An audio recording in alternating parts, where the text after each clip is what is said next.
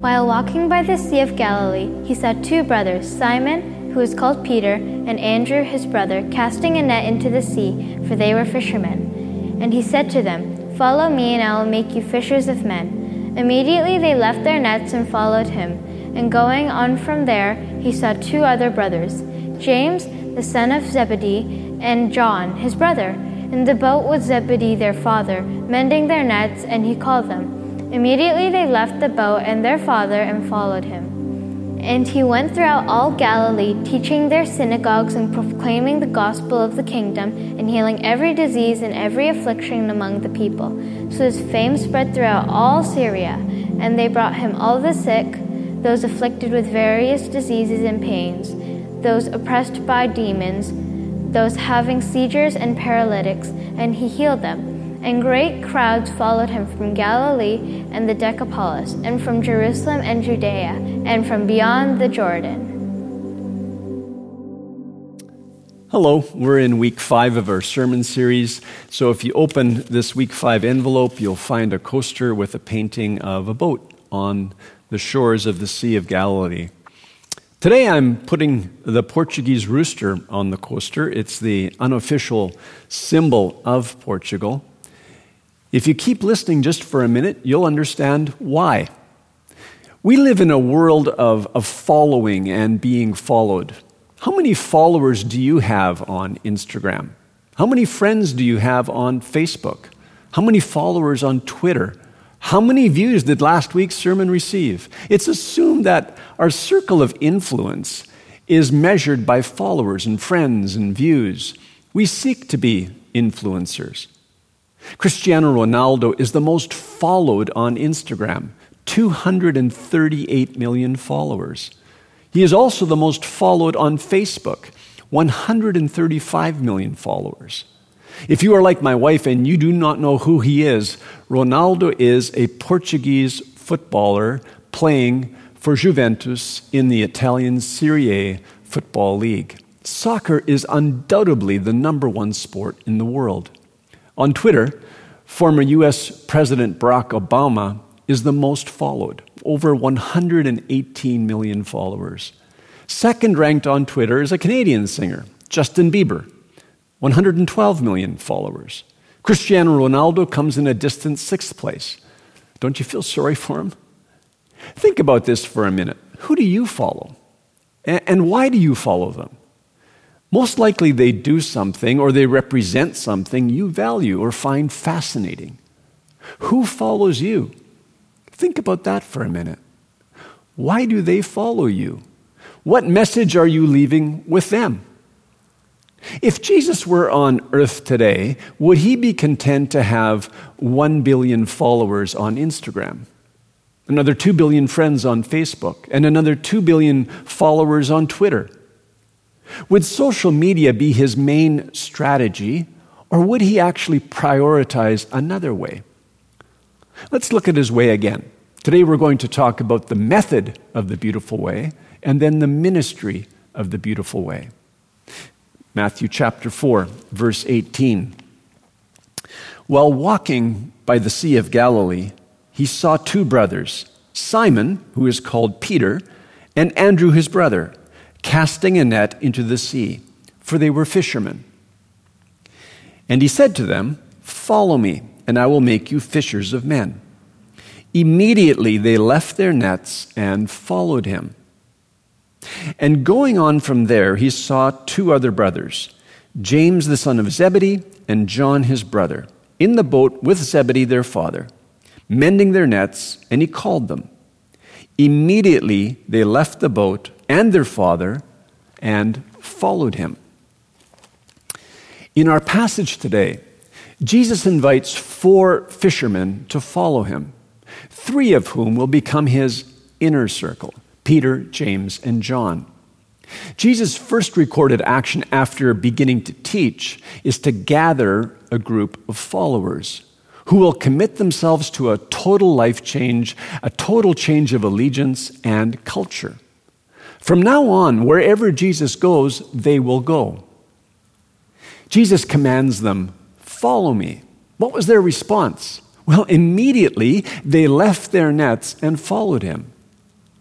So how were they able to make such a radical decision and leave everything familiar to them on the shores of Galilee? In the Gospel of John, chapter 1, about 1 year earlier, John the Baptist introduces Andrew to Jesus as the Lamb of God. And Andrew begins to follow Jesus. Jesus turns and asks him, "What are you seeking?" Andrew asks Jesus where he is staying, and Jesus says, "Come, and you will see." Jesus invites Andrew into relationship, to hang out with him, to get to know him. The next day, the first thing Andrew does is find his brother, Simon. That's what you do when you discover something you want others to know, when there's a person you want others to follow. When Andrew brings Simon to Jesus, Jesus looks at Simon and says, "So you are Simon. You will be called Peter." This initial conversation took place at the Jordan River where John was baptizing. About a year later, 100 kilometers north of where John baptized, Jesus is walking by the Sea of Galilee, a sea that supported a thriving, flourishing fishing industry. Jesus sees Andrew and Peter, the two brothers, casting a net over their shoulders. The word for net there, it indicates a circular net, about 6 to 8 meters in diameter, with lead sinkers around the outer edge. The net was cast, and then as the edges sank, it was drawn together to enclose the fish. Apparently, the two brothers have returned to fishing, their normal way of life. I want us to note something here. Peter and Andrew's commitment to an understanding of Jesus, it advanced over time. Later, in Matthew chapter 16, Peter will confess Jesus to be the Messiah, the Son of the living God. This, Jesus says, is a revelation from the Father.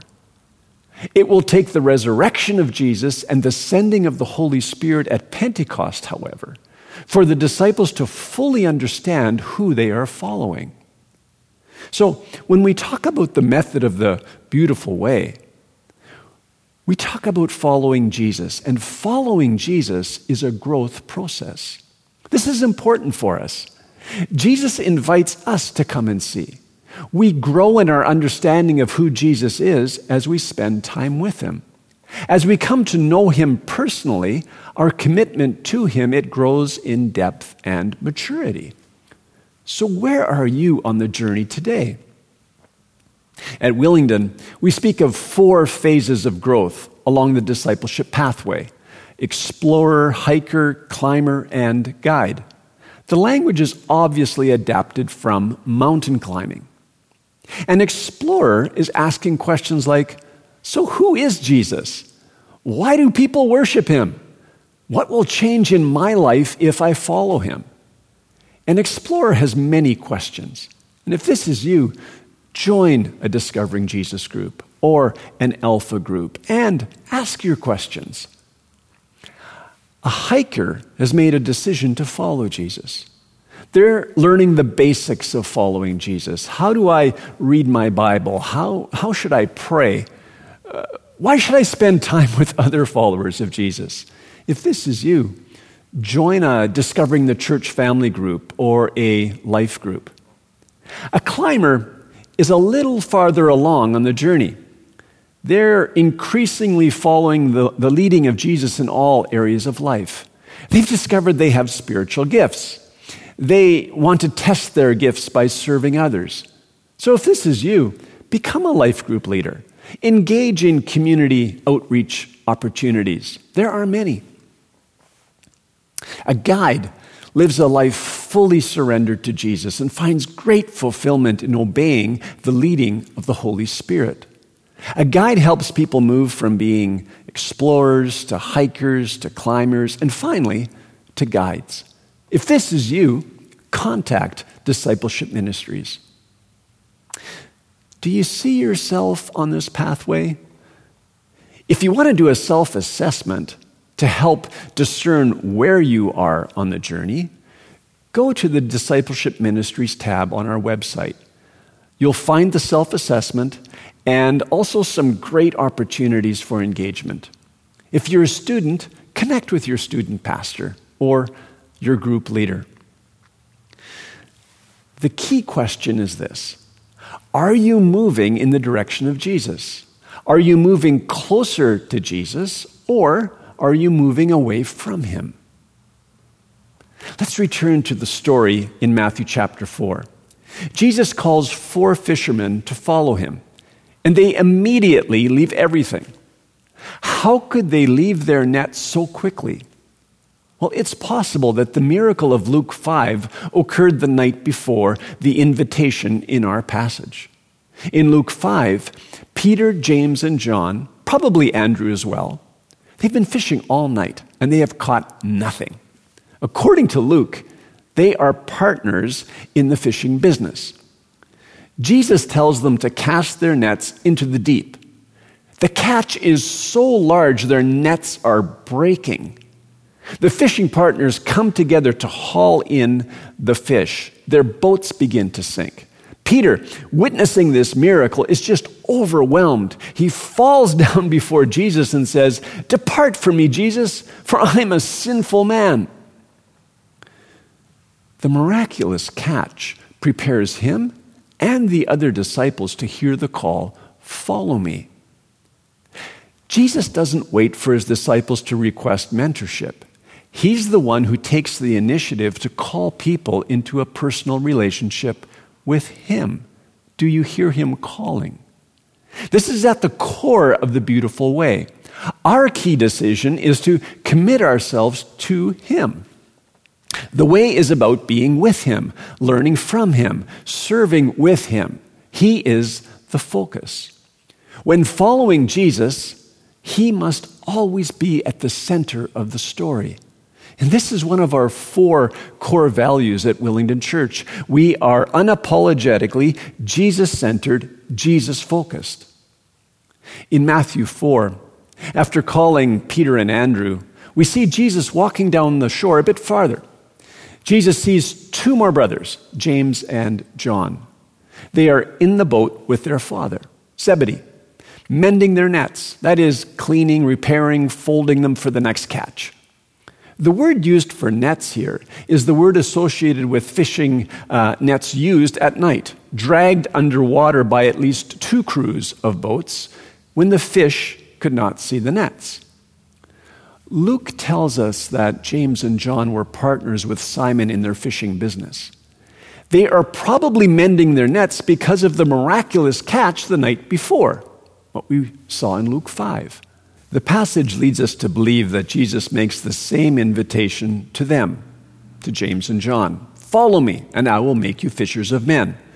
The word for men is the Greek word which refers to both men and women. Jesus calls broken people, men and women like you and me, to follow him, learn from him, and call others to follow him. Matthew mentions that James and John leave their father. Mark mentions that hired men are left with their father in the boat. According to archaeological finds, their boat would have been 8 meters long by 2.5 meters wide, with a central mast and sail holding about 15 people. The mention of their father is significant. They are leaving their family business to follow Jesus. This is no small decision. Fishermen were far better off than most in the time of Jesus.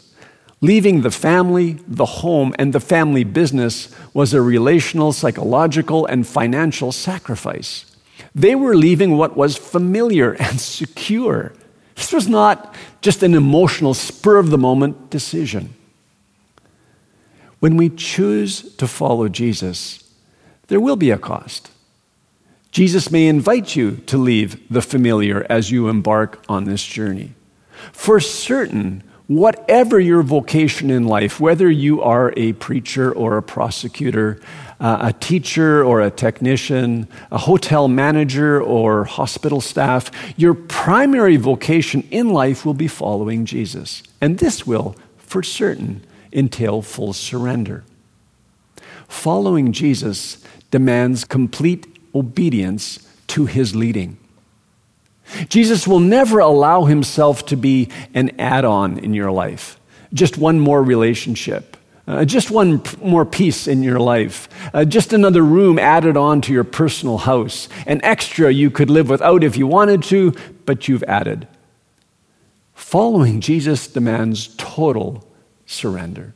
And then, notice how Jesus extends his rule. The presence of Jesus on earth does not lead to a dramatic shift in world politics. Rather, it extends through 4 fishermen surrendering their lives to him. The rule of Jesus advances when 4 local fishermen leave their boats.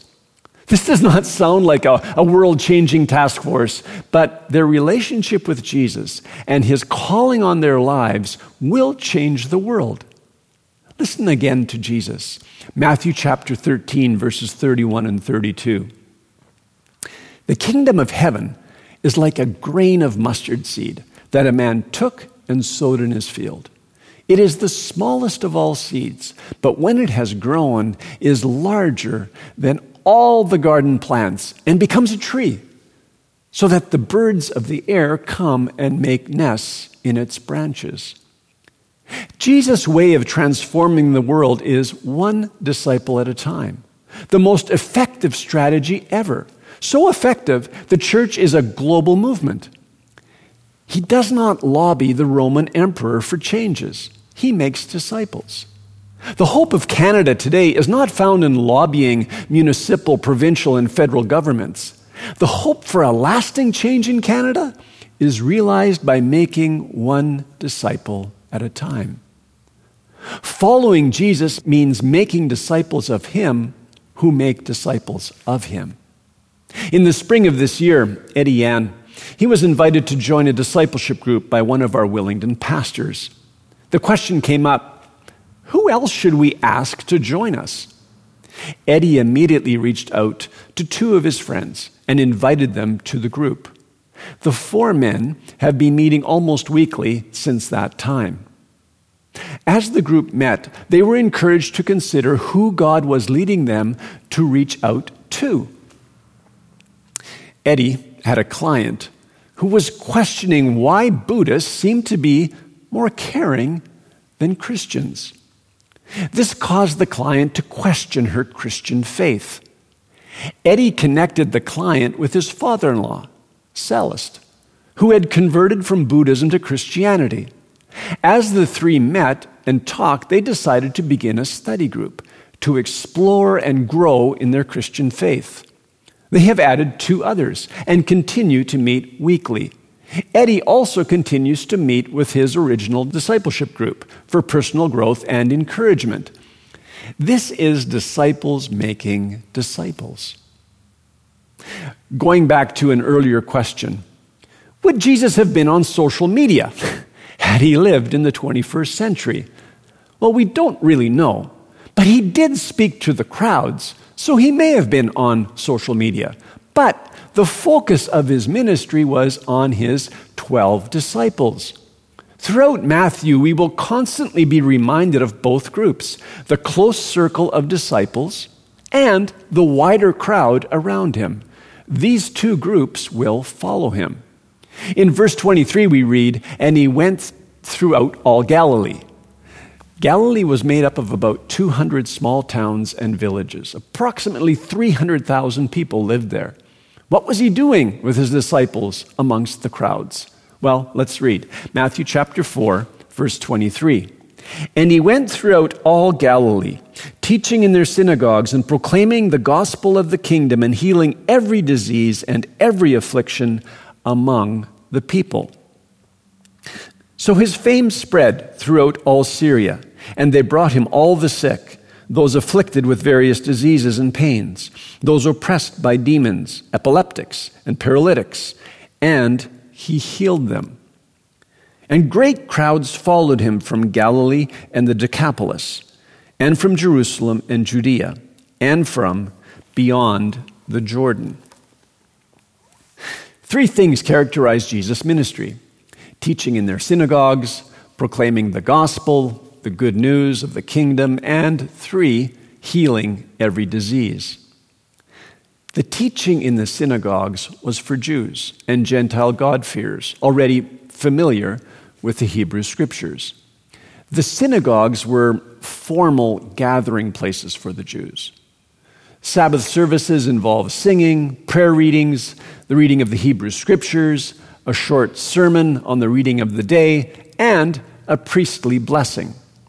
Their services were very similar in form to our worship services today. The synagogue experience was worshipful and instructional, but it was not enough for Jesus and his disciples, and it should not be enough for us today.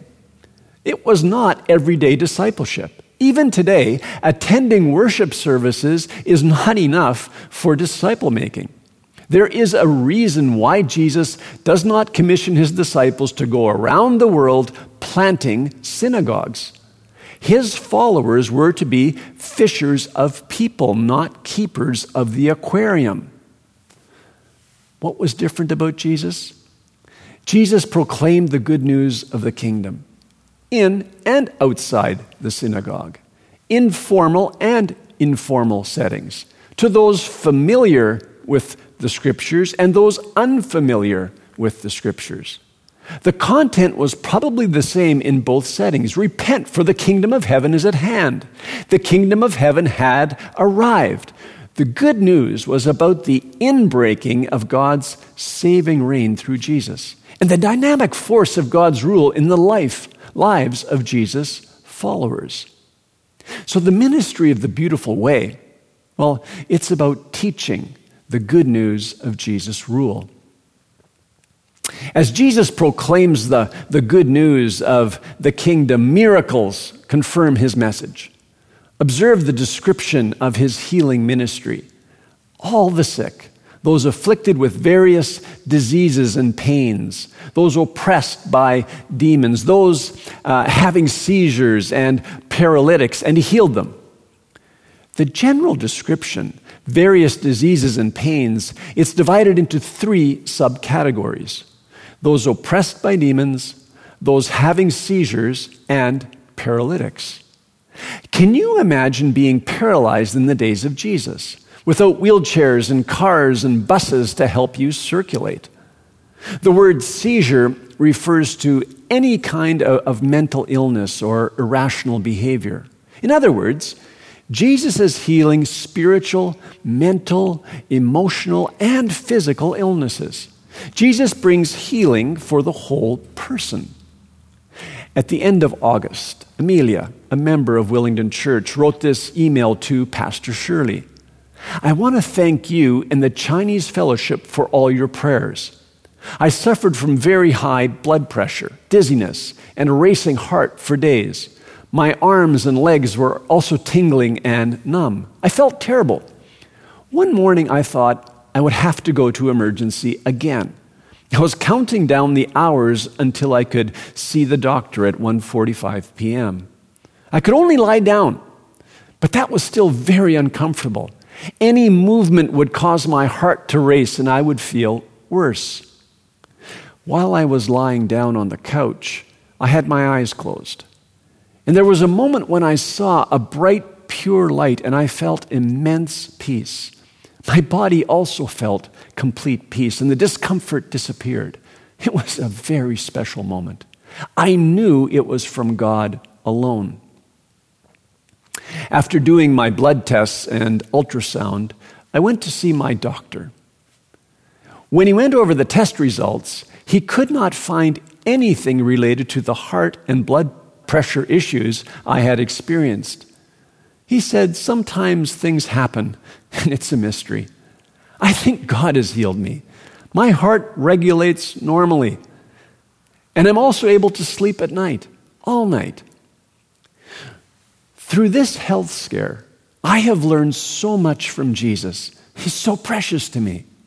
During my health trial, I had a vision of the refiner's fire and the impurities floating to the top of the water. The impurities in my soul were exposed and floated to the top. I realized I was not trusting fully in Jesus and still trying to control my life with my very, very limited abilities. For example, I was trying to protect my family from the pandemic. I can only trust in God alone to protect my family, especially as my children return to school. Healings like this one attest to the presence of the kingdom of heaven in Jesus. During COVID-19, we're led to focus our attention on the virus, the need for physical protection and physical healing. At the same time, since the beginning of the year, more than 1,000 people have died in BC from an opioid overdose. We are being forewarned of an increase in mental health issues. Are we ready to be equipped to love and come alongside those who are suffering spiritually, mentally, emotionally, and physically? Jesus is present to equip us to carry on his ministry. The ministry of the Beautiful Way is about ministering healing to the whole person. What is the outcome of Jesus' teaching and healing ministry? Jesus' fame spreads throughout all Galilee and Judea, the provinces of Israel, and even in the religious center, Jerusalem. It also spreads beyond the borders of Israel. Beyond the Jordan refers to Perea, to the east of Judea, across the Jordan River, inhabited primarily by Gentiles. The Decapolis, meaning 10 cities, refers to the Roman region east and south of Galilee, inhabited primarily by Gentiles. Syria refers to the region north of Galilee. So the Twitter numbers explode throughout Israel and beyond. The impact is stunning. The response is phenomenal. Crowds are following. In Matthew 9, Jesus sees the crowds, harassed and helpless like sheep without a shepherd.